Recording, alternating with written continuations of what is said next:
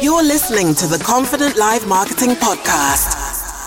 Well, hello. Ian Elsagray here for the 13th bonus edition episode of the Confident Live Marketing Show. I'm now into May 2023. Is it still? It is 2023. I have to remind myself of that all the time. And that means that this is the month back in 2019 when I did launch this for the first time. And it's been really an exciting journey producing these live shows on the podcast. I've had so many amazing guests, and that's what we're going to be doing. That's what we've been doing in these episodes, these bonus episodes, going back into the archives and bringing the best bits, the best moments over the years. And I will be sharing some information about the 200th episode. I'm just putting the final touches. I know I said that last week, but just been quite a busy week with a few things, and I will be sharing that with you. But a little bit about something exciting that I have been working on called The Most Amazing Marketing Book Ever. It is pretty amazing, this, because it is my good friend Mark Schaefer, who is a best-selling author. He is a very well-known speaker, futurist, I think is the word, as well as a marketer. And he's put together this book with, how many authors have we got? 36 authors. There's 36 chapters with 36 authors across 9 countries and a combined marketing experience of over 750 years. I wrote the article, the chapter, I should say, on live streaming. But every single chapter is just oozing with like really helpful, interesting, amazing content. And if you want to find out more about this, all you need to do is go to iag.me/amazing, iag.me/amazing. Now, the book is actually coming out in June, but next week, on when is it going to be? On May the 17th, it's going to be out as a soft launch, so you can find that out on Amazon. We're also going to be doing a live stream as well. So there are some amazing authors here. Who have we got? We've got Scott Murray. We've got Samantha Stone. So many people here, which I'm not going to go through all of them because I'll probably forget. But yes, that is amazing. Can't wait for that. Well, in today's episode, I'm going to be going back to the archives and looking at the interview I had with my friend Shelley Rosland, and also with Martin Buckland as well. So let's go back and listen to what Shelley had to say about, this is the whole idea of finding out who your audience is so you can create content that's going to be really valuable to them. But before you even do that, what makes you unique, and what is it that you are offering to your audience? What is your value proposition? Let's do it. I think when you first start looking at your audience, like I said, if you can immediately first think of, so like for Ian, you've got a community as well. You've got a few different things, I think, that are going on. I think that's also probably where some people are a little bit wondering, where do they start, because they've got a few different avenues to their business. And would say is, before you even start an avatar exercise, you've actually got to think first about your value proposition and what your services and your products are. Okay, yeah. Because what you could end up with is different avatars for different types of products. All right, or different services, and your community might be slightly different altogether as well. So I think you've really got to work out and make sure you're really sharp about your value proposition. And your value proposition is basically, what is the problem that you're solving? Who are you solving it for? And potentially, how are you doing it better than others? But that who are you solving it for is that important part, because you can't be everything to everyone. So I think if you've worked out what your value proposition is and you know what your mix of your products is, the other question is actually, what is your business objective? So you might have an ideal customer avatar that buys like the least most valuable product, and actually from a business perspective, while you love them and you want more of them, they don't make commercial sense for you to try and grab more of them, if that makes sense. So they're not actually a perfect customer. They're like the safe option. So what you want to balance is actually, are you trying to grow or are you trying to increase your profitability? If you're trying to grow in terms of revenue, in terms of acquisition and getting new customers, be very clear then on what that customer is and then hone in on that. If, like I said, if you've already got one of those, that's fantastic. If you're not very sure about them because you might be fresh to the business, you like them, you're not terribly sure why you like them, you could even set up feedback's really important. So what you could do is just try and find out a little bit more about them. Now, the things that are important from an avatar kind of sharpening perspective. So while there's demographic bits, there is an element to age. Okay, there might be, but it might not be completely reliant for your product for them to be 25 and A, B, and C. It could be that age is not terribly important to what your avatar is. It might be that you've got to look at things like motivators, behavioral characteristics, disposable income. If your products are quite pricey, that automatically. Now, remember, this is not about shutting out everybody else. What it is about is filtering down where you focus your attention. You're not going to end up eliminating a bunch of people by filtering your information. It's almost like a magnifying glass, when you, or a wide lens, and then you go in and you zoom in. You're not necessarily cutting out what's in front of you. What you're doing is just narrowing your focus of attention. The other thing I'd also say is don't forget where the people are in their life cycle or their time of life, because it might be that your product or service is an aspirational product or service.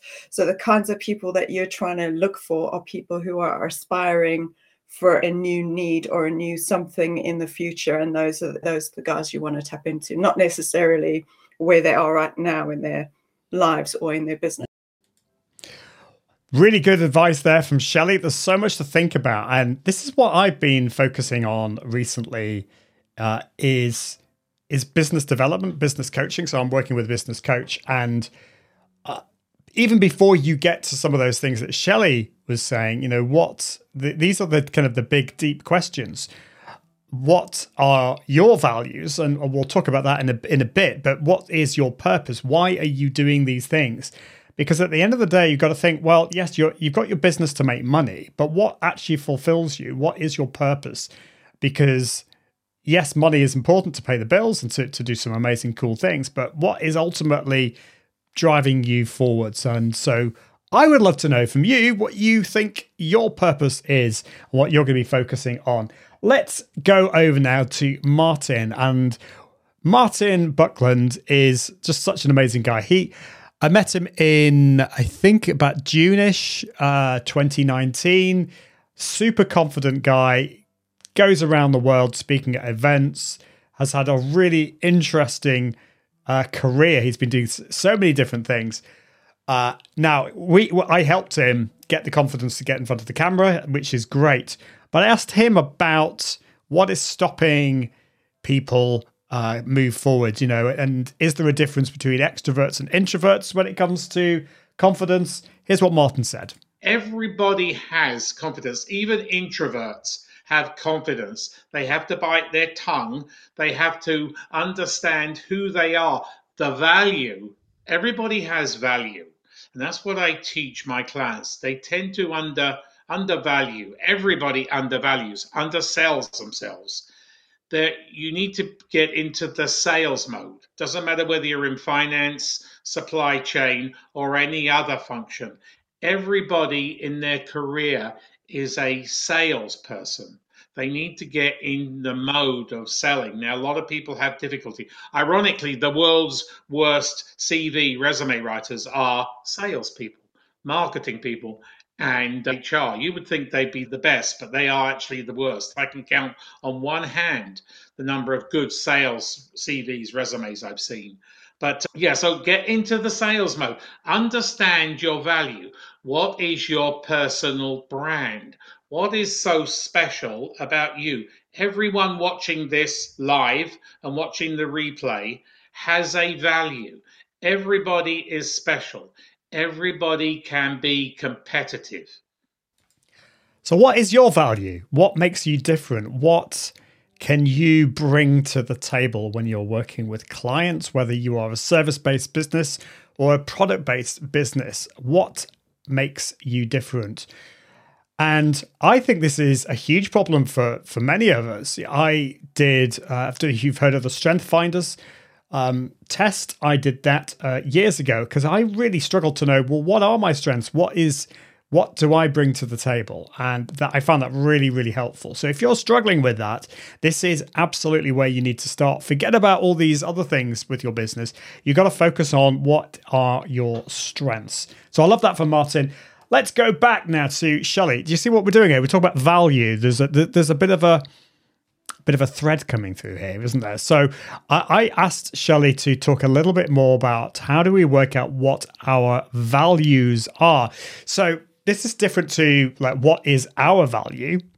You know, what makes us unique and different, and what are our strengths, and what is our purpose? But what are our values? What makes us different? What makes us tick? Why would you hire me as opposed to somebody else who does something similar to me? Does that matter? I'm not going to go on. I'm going to just go back to this interview I had with Shelley. Well, how did we find out what our values are? Okay, there's lots of different ways to do a values elicitation. They're called values elicitation exercises. So Nicola's a coach, she's watching, a couple of other coaches and consultants will be watching. So I'm not a coach, but I have done the exercise myself with a coach. And I also do a very simplistic version within my program with brand owners. You can start with a table of words, if you like. And then you look at those words and you go, okay, which of these words mean the most to me or are important to me? And it could be things like adventure, bravery, diligence, competence. It could be a range of words, right? And then what you almost do is you might start out and have circled 20 and then you'll whittle them down to 10. What I do say with clients is what's really useful is once you've whittled down what you think are your like top 5, they're just basically words at this point are the most important to you, like trust or honesty or transparency or diligence, whatever those things are. But then actually go back to your customers and your audience, or maybe not your customers. I'd probably do it more like professionals that know you, have known you for a while. It could be a couple of good clients that have known you for donkey's years and have worked with you for ages. They're a pretty consistent litmus test for you. And you go, I'm busy doing this exercise. This is what I think. This is what my values are. What would you attribute to me when you think of me or you work with me? What's your experience of me? And actually, they'll give you some feedback as well. And then you can go, okay, we are the match really well. So they go, what's important to me seems to be reflecting really well. They are identifying me as that, which is good. If there's a big difference, it might be just in terminology. So customers identifying a value by a different word. To like diligence, we had this example in my group yesterday, diligence and competence. So while the brand owner goes, competence is really important to me, it's something I really value. And then a customer goes, actually, I think you're quite diligent. To me, they're quite similar, but they're just slightly different meanings. So I think you've just got to work out what are the things that are important to you? What are the things that are non-negotiables? They're basically things that you would go to battle for because the line is drawn in the sand. That makes sense. So those are your values and you build those into your principle as a brand. So interesting. So what are your values? What are the points that you would die on a hill for? Is that the phrase she used? I can't remember. For me, it's something I need to think about. I think integrity and truth are really important. Absolutely important. Integrity is so important. And encouragement, I think. So many of us as human beings don't get the encouragement that we need.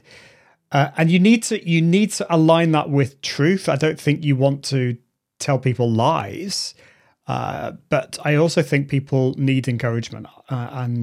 So those are my values. What are yours? We are almost out of time. We're trying to keep these short and sweet. But I do want to go back to Martin, and one thing that I'm fascinated by psychology and also fascinated by cultural differences, and people, generally speaking, it's very interesting. If you compare like Brits with say, Americans or Canadians or other parts of the world, there's there are some differences. And of course, people within that aren't all like this, but it is really interesting to see this. Now, Martin, born in the UK, lived in the UK, but now is in Canada. He's also very close geographically to the US. So I asked him, in terms of confidence, what are the different? Is there a difference between the confidence that we can have if we're American, Brits, British, Canadian? I just found this really interesting. I wondered whether you've lived in the UK and you currently live in North America. What element, how much does culture come into this? Americans are considered very good at selling themselves, and Brits tend to not like to blow their own trumpets. That's the kind of that's what people think. But how much truth is there in that? Oh, there's a lot of truth. So culturally, across the world, we are different in the way we value ourselves. Here in Canada, we are next to the US, who have always been very confident in selling themselves. And then the Canadians, even though we are more a conservative nation, almost like British, we've got into the sales mode. I've noticed the transition in the last 28 years since I've been doing this. And I'm now noticing it occurring across Europe now. So it started off in UK and Ireland, and now, the continent of Europe, they were having difficulty in selling themselves. And it's spreading across. The countries that really have difficulty in selling themselves are the Southeast Asian countries. They're very humble. They don't want to tell the world that they really have assets and attributes and a value and really are highly employable. But I'm even noticing that. I've watched in the last close to 30 years a huge cultural shift of the way people embrace a cultural change in the selling aspect of their value. Isn't that interesting? A cultural shift. And I don't know about you, but I've seen that here in the UK. I don't know, obviously you may not live in the UK, you may be in a different country. Have you seen this cultural shift? If you're in the US, have you seen anything change? Do you agree that the US is more of a confident nation? Has that changed for you? Obviously, we're all individuals. We'll all have differences as well. But anyway, we're going to leave it there. I will be back next week with another episode of the Confident Live Marketing Show, a bonus episode. Do remember to check out the book at iag.me/amazing. That would be pretty amazing. But until next time, I encourage you to level up your impact, authority, and profits through the power of Confident Live Video. See you soon. Bye. Thanks for watching the Confident Live Marketing Show with Ian Anderson Gray. Make sure you subscribe at iag.me/podcast so you can continue to level up your impact, authority, and profits through the power of live video. And until next time, Toodaloo.